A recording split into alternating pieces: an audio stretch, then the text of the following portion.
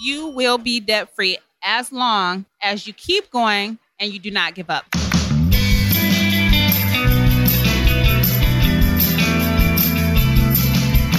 Welcome to Starve the Doubts. I'm your host, Jared Easley, and we're here at FinCon today having a blast. And I've got two lovely divas here with me. One of them is an actual diva. She's a debt-free diva. It's Toni Husbands. Toni, say hello. Hello, how are you, Jared? I'm behaving. And then we've got Vaniesha Moore. I'm not doing the right thing by mispronouncing your name. Vaniesha Moore from Hope Financial. Vaniesha, would you be willing to say hello? Hello, everyone. Hello, Jared. Vaniesha's first podcast, Toni. Toni, can you tell us about the first time you did a podcast? What was that like? I can remember just nerves, like, oh my God, we're going to mess up. I'm saying a million times. Oh my God, who's going to edit it? Yes, it was very surreal. And at the time we were actually doing like live podcasts. So we did 15-minute chunks. Yeah, so it was surreal, but actually it ended up being very interesting because I think what makes a podcast interesting is when you are real. You know, you're authentic. So you just made Vaniesha nervous. Is that true? No, I'm not nervous. She actually assured me of my idea of what I should do. I love it. Okay, and you didn't say when you said that, so you're already ahead of the game. That's amazing. Okay, so Toni, this is the fun part of the podcast where you get to ask Vaniesha any money question as awkward as you like and make it as awkward as possible so that we're listening and get the juice, all right? So Vaniesha, prepare to be embarrassed. Toni, go ahead. Okay, Vaniesha, tell us about your worst money mistake. My worst money mistake? My worst money mistake would be when I was in college. I actually had a credit card and I allowed myself to charge expenses for my friends who I knew could not afford to pay me back, but I cared about them so much and I was trying to help them out. And in the end, I ended up having to repay all of the payments and it was really, really bad. And I was so embarrassed, but it was a learning experience that, I'm have to take care of myself first. And if I want to help them, I just offer them the advice, not give them credit in my name. Are you still friends? We are still good friends now, and they're doing very well, actually. They actually have implemented some of the things that I, share with them, so it's pretty awesome. They're doing super well. They own their own home, own their own cars, doing really, really good. Okay. Well, I was going to ask, what was his name? It was actually a woman. Actually, it was not a man. Actually, it was not. It was not, Jared. Some guys are like, Vaniesha, girl, let's go do that. And Vaniesha's like, yeah, let's do that. No, it wasn't like that at all. It wasn't at all. That's so funny, though, right? I think she did good. I think that was a good answer. That was a very good answer. Vaniesha used to have a podcast. All right, so Vaniesha too, right? All right, Vaniesha, now you get to put Toni on the hot seat and ask her an awkward money question as well. An awkward money question for Toni Husbands. I would say, what is the least thing that you were proud of, say in your 20s or in your 30s that you did with your spending and with your credit? Okay, so in my 20s, I would definitely say I was not a debt-free diva. My motto, and this is something I'm not proud of. My motto was, I have a credit card, I will use it. So I ran up thousands and thousands of dollars in credit card debt and had nothing to show for it in my 20s. I had a lot of memories, a lot of trips taken, a lot of things, a lot of experiences. And a lot of friends.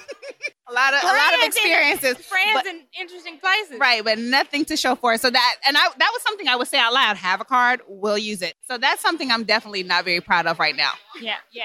So I want to hear this, Toni. There must have been some breaking point where you're like, whoa, So yes, there was definitely a breaking point, but it didn't come until much later. It wasn't until after I was married. And at that point, my husband and I were in like $40,000 worth of debt. And so we ended up, and even then at that point, at that aha moment point when the light bulb came on, we still ended up amassing more than $107,000 worth of consumer debt that we had to work to pay off. It took us 7 years to do that. But it was crazy because when I look back at that, I think that was a house. We could have had our condo paid and clear by that, And so those are some of the things that we just don't think about when we are using our credit cards to expand our lifestyle or using our, signing up for loans or just doing everything, financing cars and leasing cars. And, we're very productive, but we weren't using our money wisely. And I look back at that time period and I'm like, wow, we really could have done something much better at that point with our finances. Right. So. That's good, though. That's good information. And now you're sharing that with the audience so they'll be able to implement those things. Vaniesha, when you made the decision to get out of debt and take control of your finances, what was that like for you? You mentioned maybe a little bit of shame there. What was that like when you were saying, okay, I accept this. Now I'm going to work through it. What did you have to do to work through it? To work through it, the first thing I had to do was I had to just be honest with myself. I could no longer be in denial about my situation. I had to be honest with family. I had to be honest with my friends. I had to just own my behavior, my good and bad choices. And then I just created a plan. And I also shared what I was going through with someone so they could help hold me accountable to what I said I was going to do. And one of my major accountability partners right now is my mother.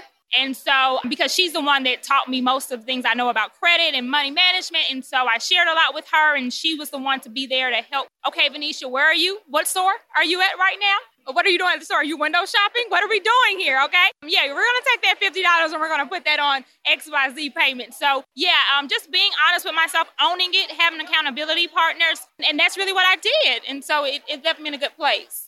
They're like, I saw your Instagram. You're at Kohl's.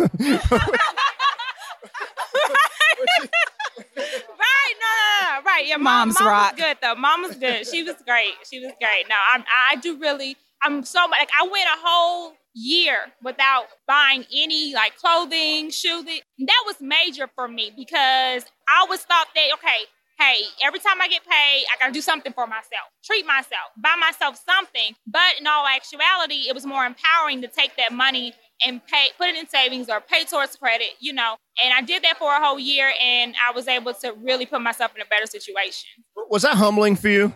Well, my upbringing was humbling for me. I would say that it was strengthening for me to do that. It provided a source of strength for me because I saw myself actually implement what I knew. It's one thing to have the information. It's another to actually implement what you know. So I saw that I did it, and I drew strength, and I was able to be proud of that. Well said.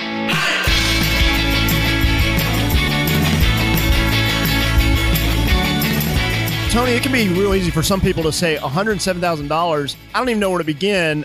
I give up. Like, how do you fight that? What do you say to people? I think the first step is to educate yourself, because when you know better, you can do better. That's the saying by Maya Angelou, and I totally embrace that. When you know better, you can do better. It's just a choice of now I have to go ahead and put it into action. So the first thing you want to do if you're facing a massive amount of debt like we were is you want to create a plan for yourself. You want to create a plan for yourself. Okay, what do we need to do first? Second, third. I love the fact that you have your mom as your accountability partner. For me, that was my husband. Some people don't have that. So maybe you need to look outside of your like close circle and look and see if I can find somebody who's either on this path with me or who's already walked this path. So somebody that I give permission to like look into my business, open myself up to somebody else and say, I need help staying on point with what I'm trying to do. So having a plan is, if you don't have a plan, then you just kind of end up anywhere, basically. Right. And so for me, it was the realization that I can live debt free. And that was kind of foreign. It's like really simple. It's really simple to think about, but it was really foreign. It was like, oh, I never thought about buying cars for cash. Right. I never thought about just saving up and paying for what I want, because I travel a lot. I still love to travel. I never thought about saving up and paying for that trip that I'm going to take instead of just putting on a credit card and just thinking I'm going to deal with it later, and later never comes. So I think the biggest thing, again, is just, I'm going to circle back to this and repeat it, is just when you know better, you can do better. So it's important to educate yourself to start to improve your financial literacy if that's an area where you are struggling or it's an area where you're a little weak in. And then you can craft this plan for attacking your debt in a systematic way. So I got a true or false question for you, Vaniesha. Vaniesha, true or false, the pain of discipline is better than the pain of regret? True. Would you have an example? Well, what I shared earlier, it was very difficult for me to go a year without purchasing anything that was a want. However, I don't regret that time. I'm actually proud of it. I'm actually able to use it, and I'm in a better situation. So it was extremely painful for me not to do that. However, I know that if I had have not implemented that, hadn't committed to that situation, I would definitely regret, because I would be in a worse situation right now. Oh, man, this girl's a pro. She's been hanging out with Toni. We just met today, but I believe we're going to be, it's divine connections. It's the debt sisterhood. Hey, get out of debt. So Toni, let's do finish this sentence. Okay. My best get out of debt advice is, learn to implement a debt snowball. Learn to implement a debt snowball. So for those that don't know, let's describe that. So in simple terms, a debt snowball is just a plan where you organize your debts from smallest to largest. And then you basically take all of your extra cash that you have after paying minimums on everything else, and you attack the smallest debt on that list. Once you're finished with that one, then you go on to the next, and you repeat that process until you are totally finished with your debt. Now, I will say, the reason there are various ways and various theories about how to get out of debt and what's most effective. But researchers at Kellogg's Business School and Northwestern have found that they've actually studied this and found that people that implement a debt snowball are more effective in paying off their debt than any other process. Wow, that's amazing. I didn't know that's what the term, I'm going to use that term now. I didn't know that's what we called it. I just say start with the smallest. All right.